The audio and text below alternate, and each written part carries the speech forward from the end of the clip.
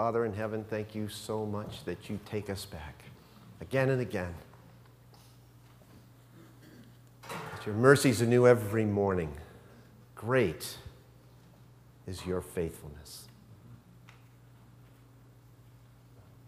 We give this time to you, Lord. We give ourselves to you. Speak to us clearly. We're open. In Jesus' name, amen. Beware of no man more than yourself. We carry our worst enemies within us. Truthful words are never easy to come to terms with, especially when they deal with what's really on the inside of us. Charles Spurgeon was a master at getting to the point. So was Jesus.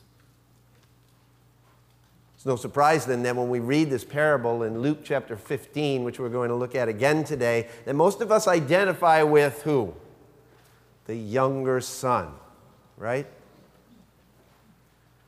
As the glory of God's extravagant grace bleeds through the text, we literally want to be in the returning son's shoes.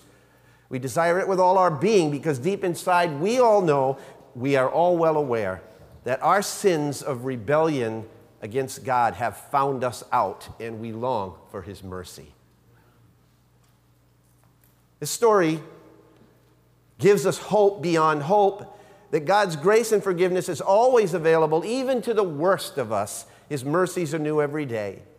His faithfulness is great beyond our wildest imagination, no matter what we've done in our lives, no matter where we've been, no matter how often or how many times we've ignored Him, shunned Him, mocked Him, disobeyed Him, or hurt Him. When we come to Him with a genuine heart of radical repentance and seek His forgiveness is always available to us. In abundance. This parable in Luke 15, if you're not there, I haven't read it this morning because we're going to read it as we go. This parable in Luke 15 reminds me of that. It reminds me and reveals to me plainly that Jesus came into this world and willingly sacrificed Himself, not because of all the good that I've done, but for all the evil that I've done and ever would do. By His sacrificial death on the cross, He made it possible for even the most abominable atrocities to be forgiven. It reminds me that if anyone is in Christ, he is a new creation. Old things have passed away. Behold, new things have come. It reminds me that God was reconciling the world to Himself in Christ, not counting man's sins against them. It reminds me that no matter how bad we've messed up in our lives, it's not too late to turn around and still finish well. Got to be a little bit different today. My daughter and I are going to tag team this message. I want to introduce to you my daughter, Sarah. For those of you that don't know her, she's going to come up here and join me for the rest of this message. Long back in, I'd say it was somewhere around 1997 or so, in this turbulent time from 1997 until 2008, we lived this parable. Sarah lived it. My wife and I lived it. Our whole family lived it. Back in 2001, I was preaching through this parable like I am now. It was a whole different deal then. I'm preaching it from a whole other standpoint today, with a smile on my face, not a hole in my heart. So, I'm going to introduce to you Sarah, my daughter Sarah, my beautiful daughter Sarah, child of God.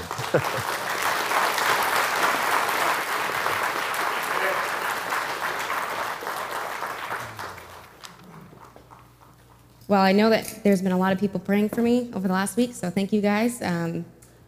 Really appreciate that, and had a lot of peace over this. So that's been great. When my dad approached me and asked me to share my testimony, I was kind of filled with some conflicting emotions. During the first couple messages, I strongly felt a pull on my heart that God wanted me to share my story, and I was going to talk to him and say, if you want to use my story, feel free. And before I got a chance to do that, he approached me and said, hey, would you come up and share your story? And I'm thinking, well, God, it's not really what I had in mind, but okay. It's a little bit harder to be up here than to share your story in front of people amongst them. But I'm happy to serve my Lord. I'm basically going to highlight through my testimony. It's very long and there's a lot to it, and I don't have enough time to cover most of it today, so we're just going to pick things out here and there. Give you kind of a feel of where I was in my life. If I was to share everything, we'd be here all day, and I don't want to go long. You know, I don't know, it might be a hereditary thing.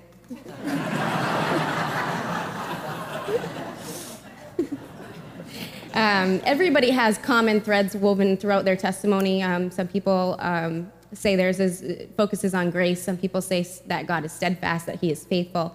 The biggest word that would describe my testimony is grace. Today I'm going to focus on rebellion and grace, as is talked about in the Prodigal Son's parable. I do want to warn you, I will probably cry. I've never gotten through a testimony with dry eyes. If I do today, it will be a first. And I also wanted to just say that when I talk about some of the things that happened to me, some of the things I went through, it's not those specific events, even though they were hard and very painful, that triggered deep emotions in me. What really causes my heart to break is when I think about God's grace and where I was and how far I was from God and what he's brought me through. And just thinking about how lost I was and how he has restored me is just, is really incredible, and I thank him so much for that. That God welcomed me home after I rejected him and hardened my heart to him, and I turned my back on him and ran from him, and I was very stubborn, and I grieved his spirit, and that fills me with sadness, but also with joy, because even though I grieved his spirit so deeply, he was there for me. Even when I ran from him, he walked with me through all the pain, protecting me and waiting for the day he could welcome me home with his arms open with rejoicing and thanksgiving.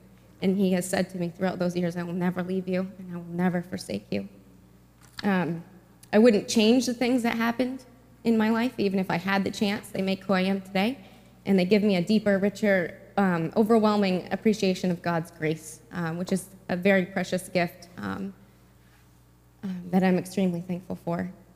Do I think it was God's will for me to walk through those dark days? No. It's never God's will for his children to reject him and turn from his love. But he uses our mistakes and our choices that come from our sin for good to glorify his name. And that's a pretty amazing thing. It's a pretty amazing God that we have, that he can take from ashes and create something out of beauty. Romans 8:28 says that God works all things together for the good of those who love him. Again, I don't want to put too much emphasis on what I went through today. The point is not for people to feel bad for me or feel sorry for me for what I went through. It's not the focus of this story. The choices that I made brought the events that transpired in my life. I chose to be in rebellion, and the consequences that came with that, even though I was unaware of the pain it would bring, is ultimately my fault. I started down that path on my own free will, and I turned my back on God, but God never, never turned his back on me. So through sharing my story, I want to give you enough of a glimpse to show you how far I was from God so you can see his abounding grace, his healing, and his restoration. That's the focus of this testimony today. It's for God's glory to be revealed, just as the focus of the parable of the prodigal son. I also want to tell you guys that God doesn't just stop at grace. He provides healing and restores us to what we have lost. He gives us hope for a future and a reason for living and a purpose for our lives. Joel 2:25 and 26 says, I will restore to you the years that the locusts have eaten.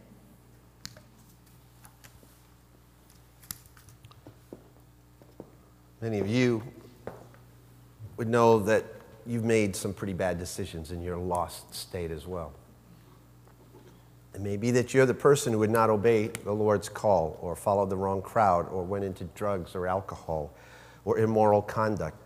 You could have had an abortion or multiple abortions. Maybe you've committed adultery, left your spouse for another person. Maybe you've been involved in the occult. some shady business deals, gross immorality, too painful to think about. You can't believe that God would ever completely forget about those abominable practices that you participated in. Maybe you've compromised in every single area of your life, and you don't feel that you could ever get clean again. God wants to tell you, as Sarah pointed out, I will restore to you the years that were lost. I will restore you. He says, I am a restorer. I can reverse even what seems to you to be irreversible. God can turn your life around. You might be an older person, actually, who feels that you've wasted too many years or lost too much time to ever finish strong. If that's the case, then you need to look hard at what this parable reveals. It reveals not only, as I've said so many times before, that the power of God's grace is greater than the prison of man's sin, but it reveals that the process of radical repentance unleashes the promise of radical grace. It's time to experience this parable through the eyes of the younger son, because his story is really ours. And the first step in the process is to realize where it all began. It begins with a radical rejection. Luke 15, verse 11, Jesus said, a man had 2 sons. The younger of them went to his father, said, Father, give me the share of the estate that falls to me. So he divided his wealth between them. An outlandish request he makes. He was impatient, he was arrogant, in search of his freedom. The son makes an outlandish request. I want my inheritance, I want it now, I don't want to wait, I want to walk. The implication is that he wanted to wash his hands of the father, the family, the farm, everything, which in his opinion limited his personal freedom. And so walk he did. Someone wrote, soon he is a mere speck on the horizon. There's no question in my mind that this was likely one of the hardest things the father ever had to do, from my perspective as a father. He had to let go. And he did it without argument. Knowing full well the pain that awaited his son's decision, he lets him go, his heart torn in half, in grief, yet multiplied in love. As Swindoll observed, being a parent at such moments is the toughest task on earth.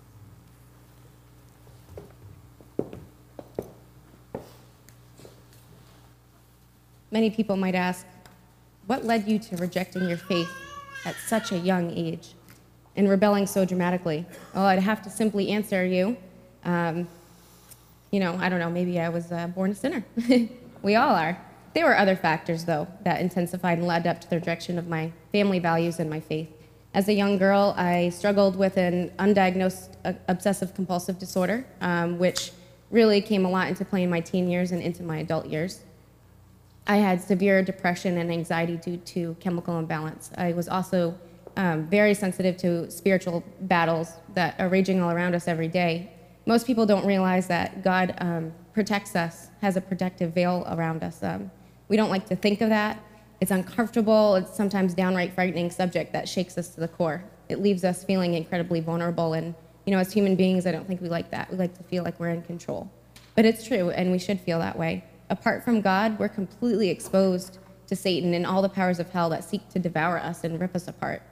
If you're not afraid, you should be. Because the battles that are raging for our souls out there, they're real, and they're all around us. As a young girl, I began self-mutilation in the form of cutting and burning. I was just dying inside, and the act of that helped me remind myself that I was still alive. If I felt the pain, at least I felt something, and the numbness of my soul seemed a little bit less frightening. But slowly through that, I was just giving myself over to the enemy. During this time, I was open to intense spiritual battles. God lifted that veil, I believe, a little bit, just to allow me to see the things that some of you out there might not even believe are to be true. Kind of like something out of a movie, but it's a lot scarier in real life. Every time you wake up and go through your day, thank God that He has that hand of protection over you and over your life. Without it, we would never recover and we wouldn't be the same. Even after the intense things I experienced during that time, I know that God still had His hand of protection over me. And I truly believe that if He hadn't, my life would have been so damaged that I just would never have recovered. I wouldn't have been the same again. During this time, I saw things, demons, heard voices. I would have lapses of times that I would do things I didn't remember, hallucinations of spiritual and physical bondage. One of these resulted in a suicide attempt that actually landed me in St. Mary's Hospital. For time's sake, I'm not going to be going deeper into that aspect of my testimony, but it gives you a little picture of the spiritual battle that I did encounter. But 1 John chapter 4, verses 3 through 4 says, "Every spirit that does not confess Jesus is not from God, and this is the spirit of the Antichrist, of whom you have heard is coming, and now is already in the world. Little children, you are from God. You have conquered them, for the one who is with you and in you is greater than the one who's in the world." So Satan, that gives us hope. I love that verse. But Satan would have you believe that he's not real. He would have you believe that he's not yet in the world. He wants you to forget that he's prowling around seeking whom he can devour. But remember, 1 Peter 5:8-10 says, "Discipline yourselves and keep alert. Like a roaring lion, your adversary prowls around looking for someone to devour. Resist him, steadfast in your faith. For you know your brothers and sisters all around the world are undergoing the same kinds of suffering. And after you've suffered for a little while, the God of all grace, who has called you to his eternal glory in Christ Jesus, will himself restore, support, strengthen, and establish you. To him be the power forever." Satan may prowl around like a roaring lion, but if we are in Christ and Christ is in us, he's a lion that has no teeth. God is in control, so don't be afraid. God will only let you be tested to what you are able to bear. All things pass through God's hand before coming to pass in our lives. The depression and the raging battle for my soul pulled me further away from my family. I became isolated, and it eventually led me to reject my faith along with my Savior. I grew increasingly lonely over those years. It consumed me until I just gave up on life. I didn't have any desire to live anymore. I was filled with hatred. Every part of me my being was angry and bitter. I was just in so much pain. I didn't know how to feel happy anymore. I didn't know how to accept love from others, and I didn't know how to give love. Bitterness and a stubborn spirit and a hard heart eventually turned into my outright rebellion.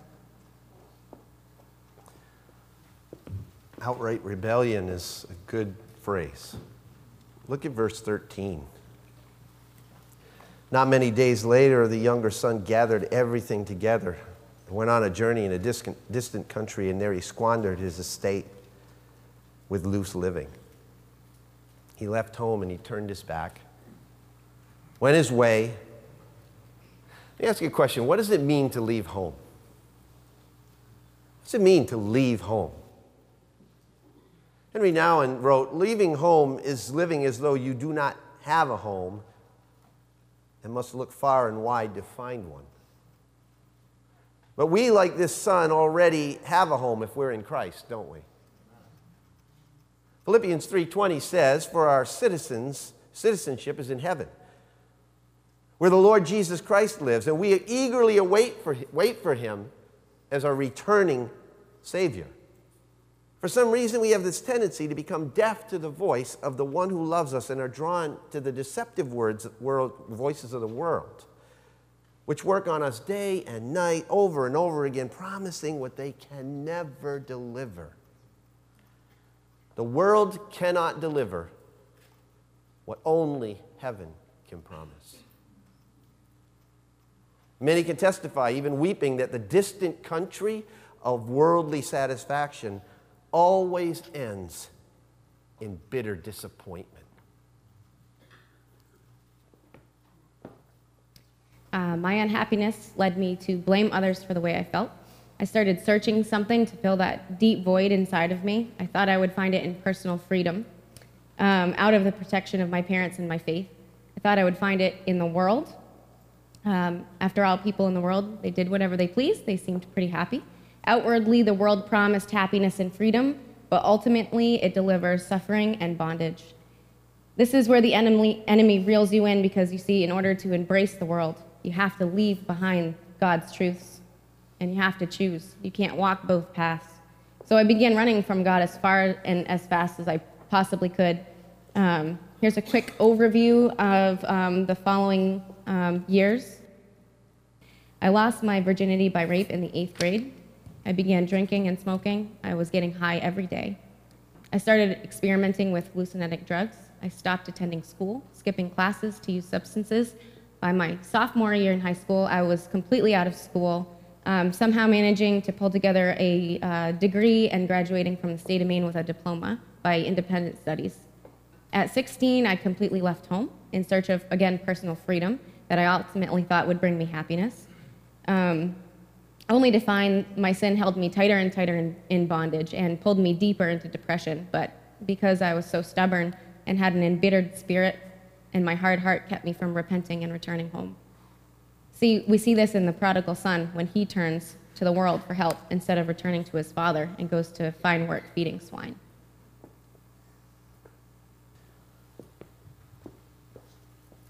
You know, you and I become a prodigal every single time that we search for unconditional love where it cannot be found. Whenever we search for freedom, satisfaction, fulfillment, or understanding outside the realm of our Father's covering, at bottom, the question this son's act, Sarah's acts, raises within us is simply this: to whom do I belong? To God or to the world? To whom do I belong? As most often occurs, the younger son's radical rejection brought him to a radical realization. Look at verse 14. Now, when he had spent everything, a severe famine occurred in that country, and he began to be impoverished. So he went and hired himself out to one of the citizens of that country, and he sent him into his fields to feed swine. And he would have gladly filled his stomach with the pods that the swine were eating, and no one was giving anything to him. He couldn't make it on his own. His freedom all of a sudden turned to panic. And the first thing he realized was that the resources eventually do run out. And he wasted his foolishly. The respected London preacher Joseph Parker wrote, "There is nothing so easy as waste. It does not require any genius to waste property, to waste beauty, to waste life. Any man can waste what he has. It's easy to do the destructive part of work, life's work." So why is it that so many people, Christians not excluded, continue to take the gifts that God has given them and waste them rather than develop them and utilize them for the glory of God? After foolishly wasting his resources, he went another step down the ladder of destruction. He frantically went to the world. And after the radical realization that he couldn't make it on his own, he attached himself to a foreigner. He went to the world for help rather than to his Father. He was a taker, the kind of person that will bleed you dry. Totally me-oriented. The word used here denotes in this parable that he forced himself on the citizen of that country. He attached himself to the world when he should have attached himself to his family. But that wasn't in the plan. Not his plan.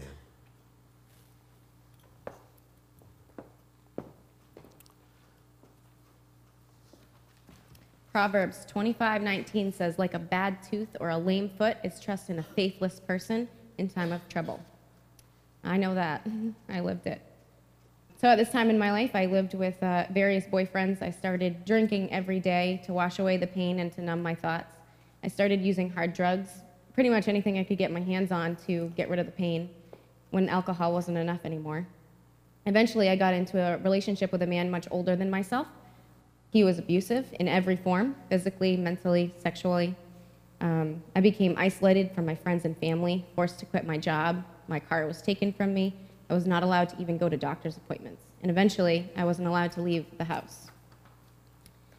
If randomly by chance, or I like to think God's divine appointment to keep my parents' hope alive, if they saw me in passing at a store or in a parking lot, they would call it a Sarah sighting because they knew that I was still alive.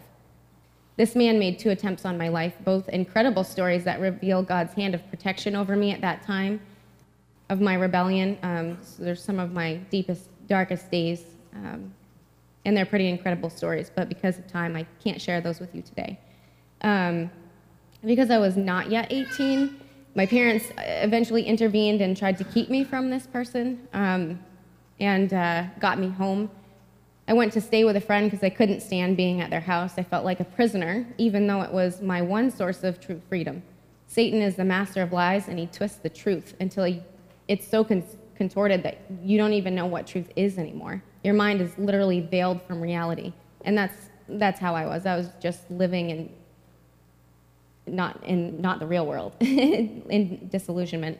I foolishly believed at that time that the very man that was abusing me was my protector from my parents, who were trying to rob me of my personal freedom and ultimately my happiness. While I was staying with my friend, I met a man that claimed to be a Christian. This was all shortly before I turned 18. He actually went to church. He invited me to his house one day to hang out, and there he raped me. That was a couple days before my 18th birthday. Later, I found out he had just gotten out of jail for sexual assault, and I was one of 23 underage girls that he had raped since his release. Later, I was called to testify to this in the Supreme Court. This is truly life in the raw for both Sarah and us. Like the son in the parable, she was in the pigsty of so-called worldly freedom. And this was happening to the younger son in this parable. He fearfully writhed in his disillusionment in verse 16. He would have gladly filled his stomach with the pods that he was feeding the pigs. But no one was giving him anything. How low could a Jewish boy go? Not much lower than caring for pigs. The implication is that he was starving out there in the world. And that's what we do spiritually when we seek our spiritual sustenance from the world. We literally starve to death spiritually.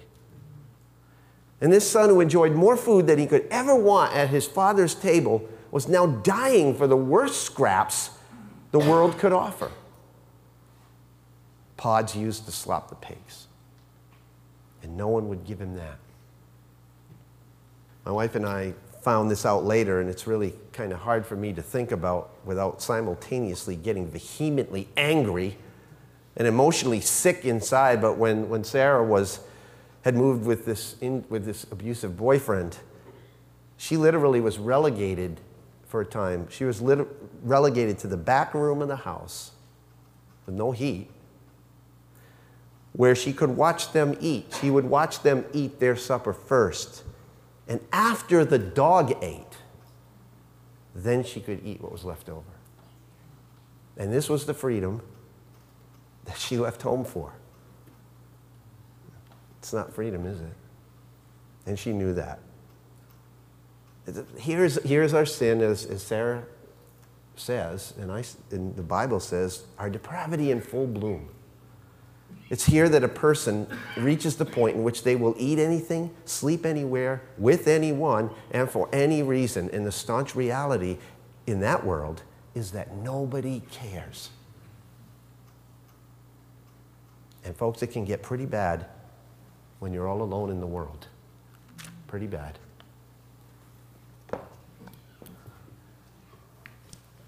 When I finally turned 18, I went back to my abusive relationship. I became pregnant. The man I was with wanted me to have an abortion.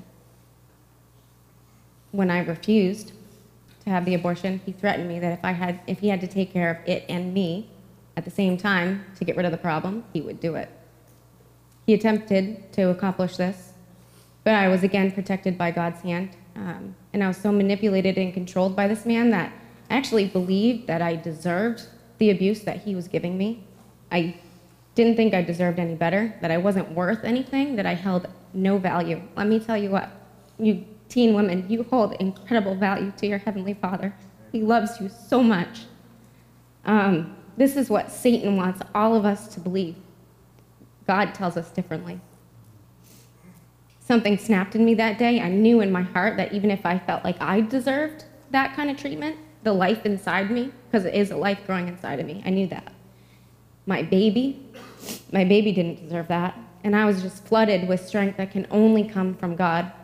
And I finally turned to my parents for help. That's life in the raw. When people don't look at you as a human being anymore. That kind of isolation is about as deep as loneliness gets. And I got to tell you, I'm thankful. I'm thankful that my wife and I had not listened to some people who said, cut her off, write her off, don't ever let her in your house again. We always told her the door was open. And if we hadn't done that, she never would have had anywhere to call. That kind of isolation is about as deep as loneliness can get. This younger son was in that place. He was utterly lost, and he knew it. It was the radical realization of his lostness that caused him to come to his senses. When Satan has a hold of your life, you're not rational. Your decisions don't make any sense because they're all bent on destruction. Satan is the author of confusion. He comes to steal and destroy and devour. Those are his goals. He makes you lose sight of all that holds true value and makes you throw it away for the emptiness of the world. And it doesn't happen overnight. You think you'll be able to recognize it when you're there, but you can't. It's a very slow process in which you lose yourself one bad decision at a time until Satan has free reign in your life. And you didn't even know how you got there. You didn't even realize it. It's an extremely scary thought. When my daughter was 3 months old, God again tried to get my attention when I moved into a house with a new boyfriend, separate boyfriend than this man. I left him for good at that point. A week after we moved in, it burned to the ground. I suffered carbon monoxide poisoning, passing out during the fire, and I was later pulled out by my boyfriend from the house, and I didn't even come to until the next morning because nobody could reach me, and my parents didn't know where I was. The last time they heard I was at this house, they didn't know at that point if I was alive or dead. All that was remaining of the house was just a brick chimney stack in the middle of ashes. When we run from God and he reaches out and tries to get our attention, he never stops calling us home to come back to him. I lost everything I owned that day, and I almost lost my life. And I still wasn't hearing God's voice. And by the way, teens, if you think you have time to go out and experience the world and come back to your faith, let me tell you, you don't, or you may not. I could have died in that fire that day. After the fire, I started working 3 jobs to try to recover from losing everything I owned, and my parents took over full-time care for my daughter. I had no place to live, and I jumped around a lot. I started dating a man, not a Christian, but he was a good person. We settled into an apartment. Once I had a stable place to live, I again took my daughter and started to care for her. Even though over the next 2 years, she would be with my parents a lot of the time, especially on weekends when I would find a babysitter and go out to party, trying to erase the memories of the previous years and everything that had happened, and try to just kind of wash those down with substances. I was still very lost and hurting very deeply. During this time, I was also raped a 3rd time, and that I won't go into, but that was kind of a turning point for me when I finally started waking up. Verse 17 says that he finally came to his senses and realized what was going on. Don't miss the pattern in the parable. He foolishly wasted his resources, then he frantically went to the world, then he fearfully writhed in disillusionment, and then he finally woke up to the truth. The truth that the consequences of sin are very severe. I've often said, it's not original with me, I've quoted other people with this, but it's very, very apropos here. Sin will do 3 things in your life. Number 1, sin will always take you farther than you're willing to go. I didn't realize when I left home how many compromises that I would have to make. Second thing is sin will always keep you longer than you're willing to stay. I became bound to my sinful choices, and I could not break free. And thirdly, sin will cost you more than you're willing to pay. Cost me everything. See, like nothing else, God's word tells us the unadulterated, uncensored truth, doesn't it? Regardless of how hard it is to hear, after his radical rejection, the son needed to come to a radical realization. He had sinned. He never should have left. And it's right here in this critical moment in this parable that he accepts his own insufficiency to save himself, and he makes a very difficult but right choice. He plans for a radical return. After 4 years, I actually became engaged to my boyfriend, and over this time I started really searching for healing. I didn't want that life anymore. I was sick of it. Everything about it repulsed me. I realized that I'd wasted so many years of my life, just years that were gone that I could never get back. I started reading my Bible again. I even went to church once or twice. I started asking questions and seeking, and I really just wanted to find peace. Just wanted peace. And I knew deep inside that peace only comes from Jesus Christ. You cannot find it in the world. It just comes from our Savior. And I knew I couldn't do that on my own. Psalm 146, 7 and 8 says, "The Lord sets the prisoners free. The Lord opens the eyes of the blind, and the Lord lifts up those who are bowed down." Just read the scripture here in verse 18. The young man said, "I will get up and go to my father, and I will say to him, 'Father, I have sinned against heaven and in your sight.'" He realized his wrong. I realized that living with my fiancé while we were not yet married was wrong, so I asked him to leave. Eventually, I knew that we were unequally yoked and decided that the only option, even though it was painful for me, was to break it off. So the young boy here rehearsed his plan in verse 19. "I'm no longer worthy to be called your son. Make me as one of your hired men." Does God ever demand from us an explanation for sin? What do you think? Of course he doesn't. He doesn't want excuses and explanations. He wants confession. Confession. I knew that if I wanted to begin a new life full of hope and promise, I needed to completely, in every aspect, leave my old life behind. Verse 20 says, "So he got up and came to his father." Look at that statement again. He got up and came to his father. Believe it or not, the weight of that statement is found in what the son does not say. Verse 18 says, "I will get up and go to my father and will say to him, 'Father, I have sinned against heaven and in your sight. I'm no longer worthy to be called your son.'" See, he doesn't say, "I'll return to my house." He doesn't say, "I'll go back to my neighborhood." He didn't even say, "I'll go back to the synagogue. I'll go back to church." He says, "I will go to my father." I'll go to my father. The essence of a radical repentance is a return to a relationship with your heavenly Father.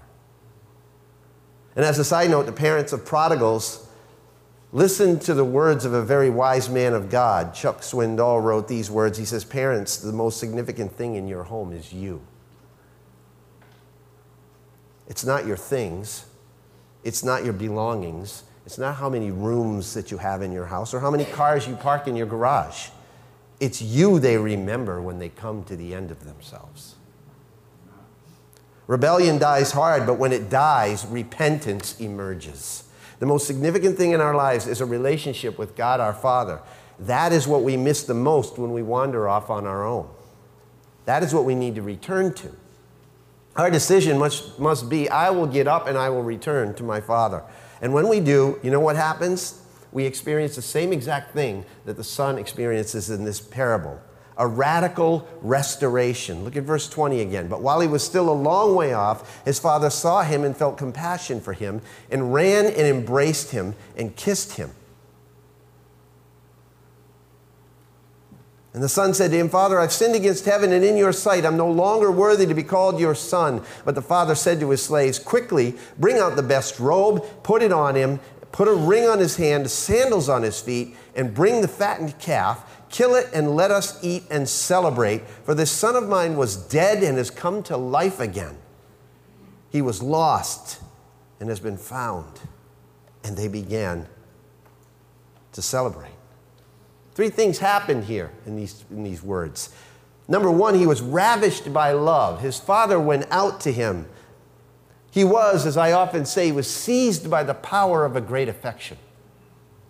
God has never, nor will he ever, pull back his arms of love, blessing, and acceptance to the one whose heart is broken before him. He never will.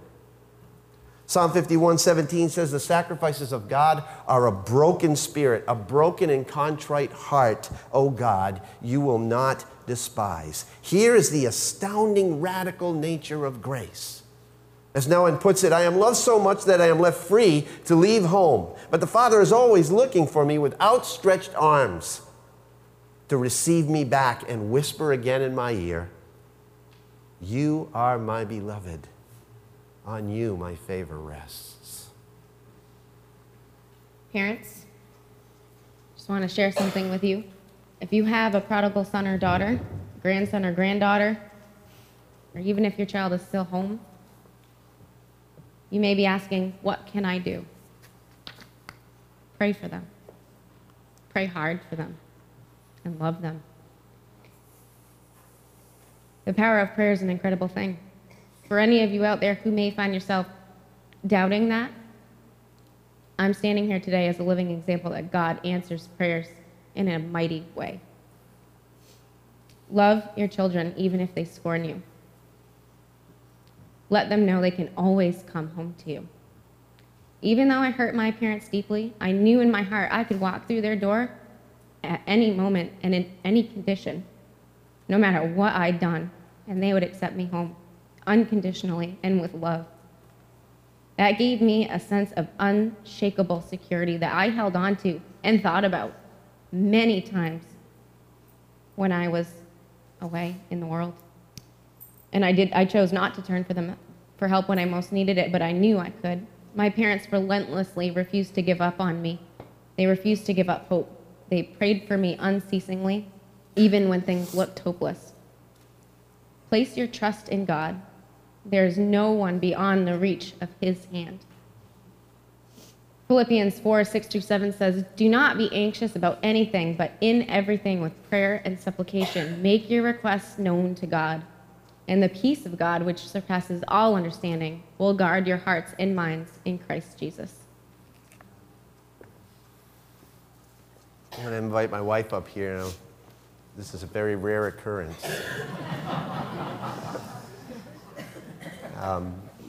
My wife was the stronghold in praying for Sarah. I'll tell you what, she never, ever stopped. But she also felt it very deeply in her heart, the loss. And there were times when, we always held out on the small thread of hope, but there were times when we just didn't know. It was like there was no hope on the horizon for all intents and purposes. But God spoke to her in this strange way. There were many dark days. A lot of you know that.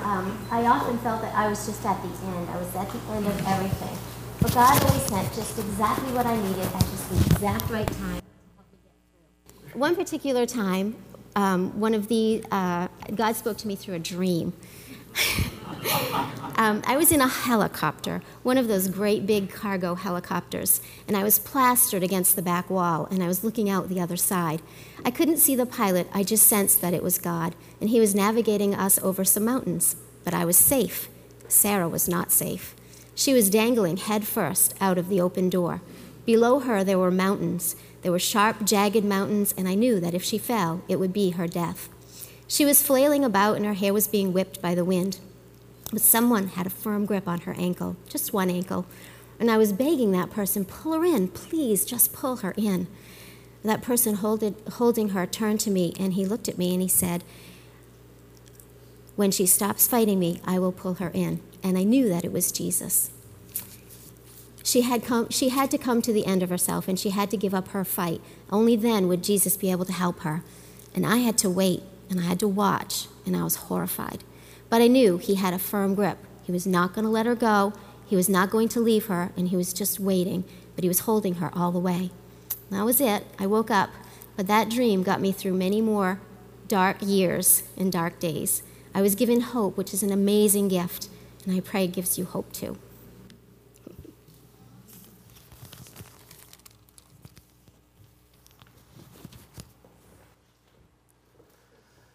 So God would not let our daughter go, even though she was flailing around. In the face of such ravishing love, I believe Sarah repented in her heart, like the son in the parable. He repented in his heart, I believe, in verse 21, seems to indicate that. See, in a moment of genuine repentance, the prodigal succumbs to the radical love of the father and simply admits his sin. He doesn't even get out that you can hire me as a hired servant, because it wouldn't do any good. You can never be a hired servant in your father's house. You're a son or a daughter. And so he literally accepts to be found in this parable. That is grace in all of its glory, accepting to be found.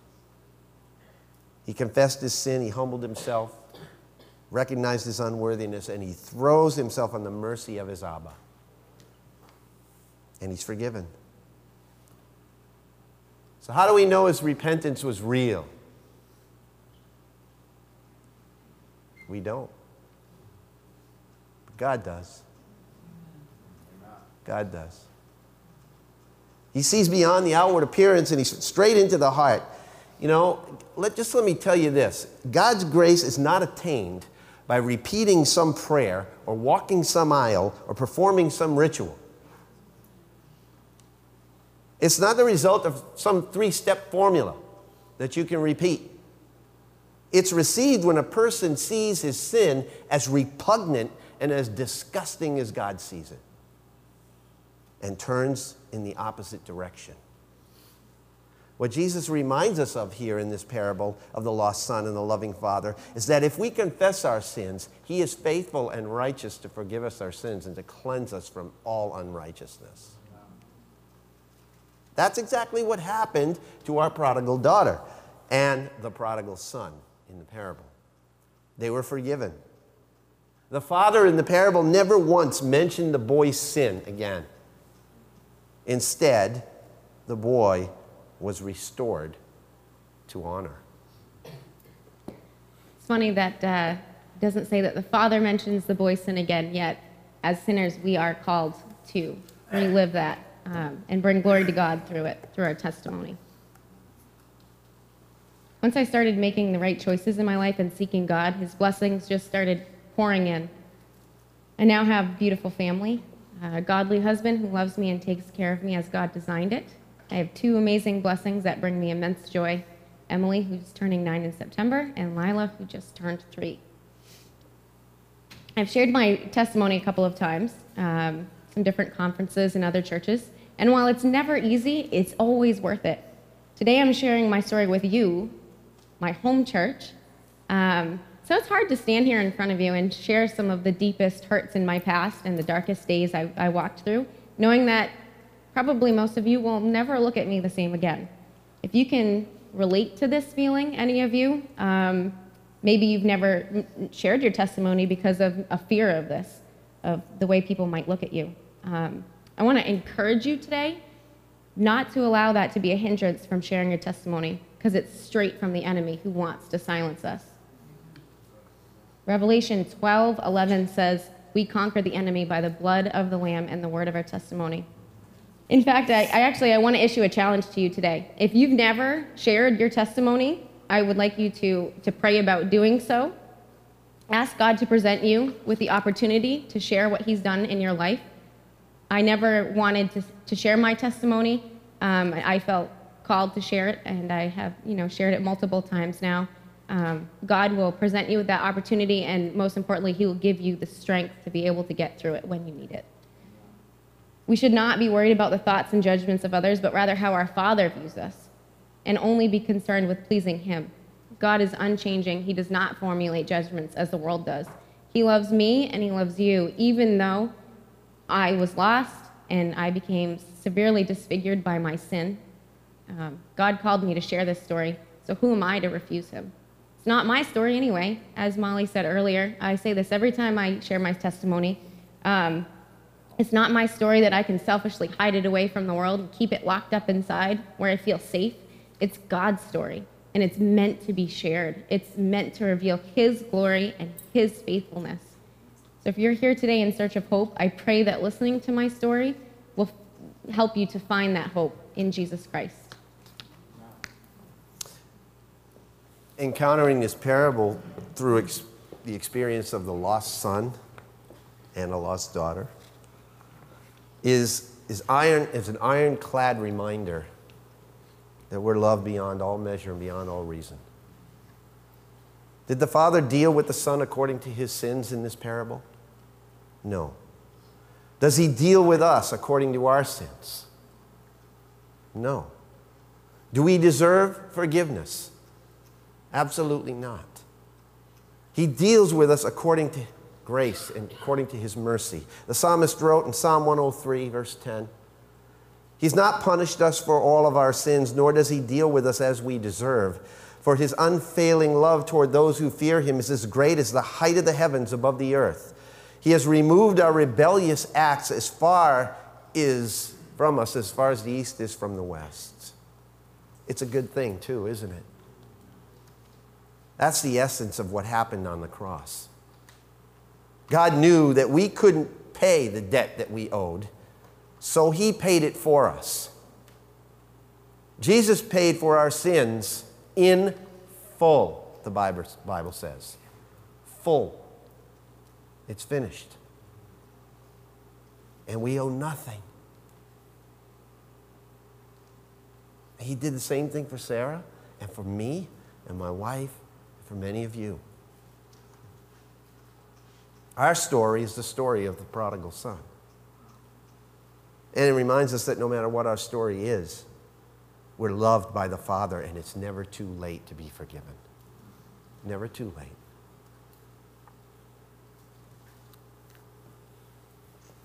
Unlike the prodigal son, my return home was not a journey made seemingly overnight. It doesn't exactly say in the parable how quickly he returned, but mine wasn't overnight. It wasn't in a few months even. It took a long time. It was a very slow process of dying to self and sacrificing my will for God's will in my life, in every aspect of my life. God doesn't want 99% of you to be obedient and have you hold one little thing back. He wants all of you. Every step I took, I knew I wanted to make in the direction of drawing closer to my Savior. And the closer I got to Jesus, the more I gained a deepened appreciation for his truly amazing grace. He has richly blessed my life with joy and happiness, peace and fulfillment beyond measure. I never thought I could feel again. I can't thank him enough for that. I can't sing enough praises to my Lord for his faithfulness and his mercy. I cannot abide in his word long enough and dwell in his presence more. The more I have Jesus, the more I want of him. And the less of me that remains, the greater joy I feel. I'm so blown away by the fact that God would take a sinner like me and offer me the gift of salvation. That he would rejoice in having me as his child. His love is deeper than anyone can comprehend. His grace extends farther than our hearts could ever know. And his joy cannot be contained, and it overflows more and more as we seek his face. His faithfulness reaches far beyond the heavens, and his word pierces even the hardest of hearts. We can rest secure when we place our trust and our hope in him. Grace is a gift. It's undeserved, and it's unexpected, and I wouldn't trade it for anything the world has to offer. I was far from God, but God was never far from me. In the parable of the prodigal son, the writer leaves the story open-ended. My dad talked about this in his last couple messages. Even though we're left to imagine what might have happened next, I know one thing for certain, is that the story doesn't stop with God's grace. It goes beyond that. It continues with restoration and revival and healing and a renewed strength that only comes from God. He gives you a call and a purpose for your life, and he makes beauty from ashes. Ephesians chapter 2, verses 1 through 5 says, "You are dead through your trespasses and sins in which you once lived, following the course of this world, following the ruler of the power of air, the spirit that is now at work among those who are disobedient. All of us once lived among them in the passions of our flesh, following the desires of our flesh and senses, and we were by nature children of wrath, like everyone else. But God, in his mercy and out of his great love for us, which he loved us even when we were dead through our trespasses and sins, made us alive together with Christ. By grace, you have been saved. Colossians chapter 1, verse 13 says, he has rescued us from the power of darkness and transferred us into the kingdom of his beloved Son, in whom we have redemption and forgiveness of our sins. I want to leave you with some words that I ran across in a devotional one time. It simply says this: to those of us in flight who are afraid to turn around lest we run into ourselves, this is what Jesus says. He says, you have a home. I am your home. Let's pray. Oh, Lord Jesus Christ, thank you so much for the gift of your grace and mercy, which restores prodigal sons and daughters to their rightful place at home with you when we come to a radical realization of our sin and repent. Thank you for your forgiveness, which stretches beyond all time and eternity. Thank you for the promise of new life in Christ. I pray for each and every single parent and child here in this room or within earshot, this message, that the hope of the message of the gospel would ring in their ears. That the truth might have its work in our hearts and minds and lives. May your name be honored and glorified, Lord God. May your glory fill the earth as the waters cover the sea. For the sake of your name, I pray. Amen.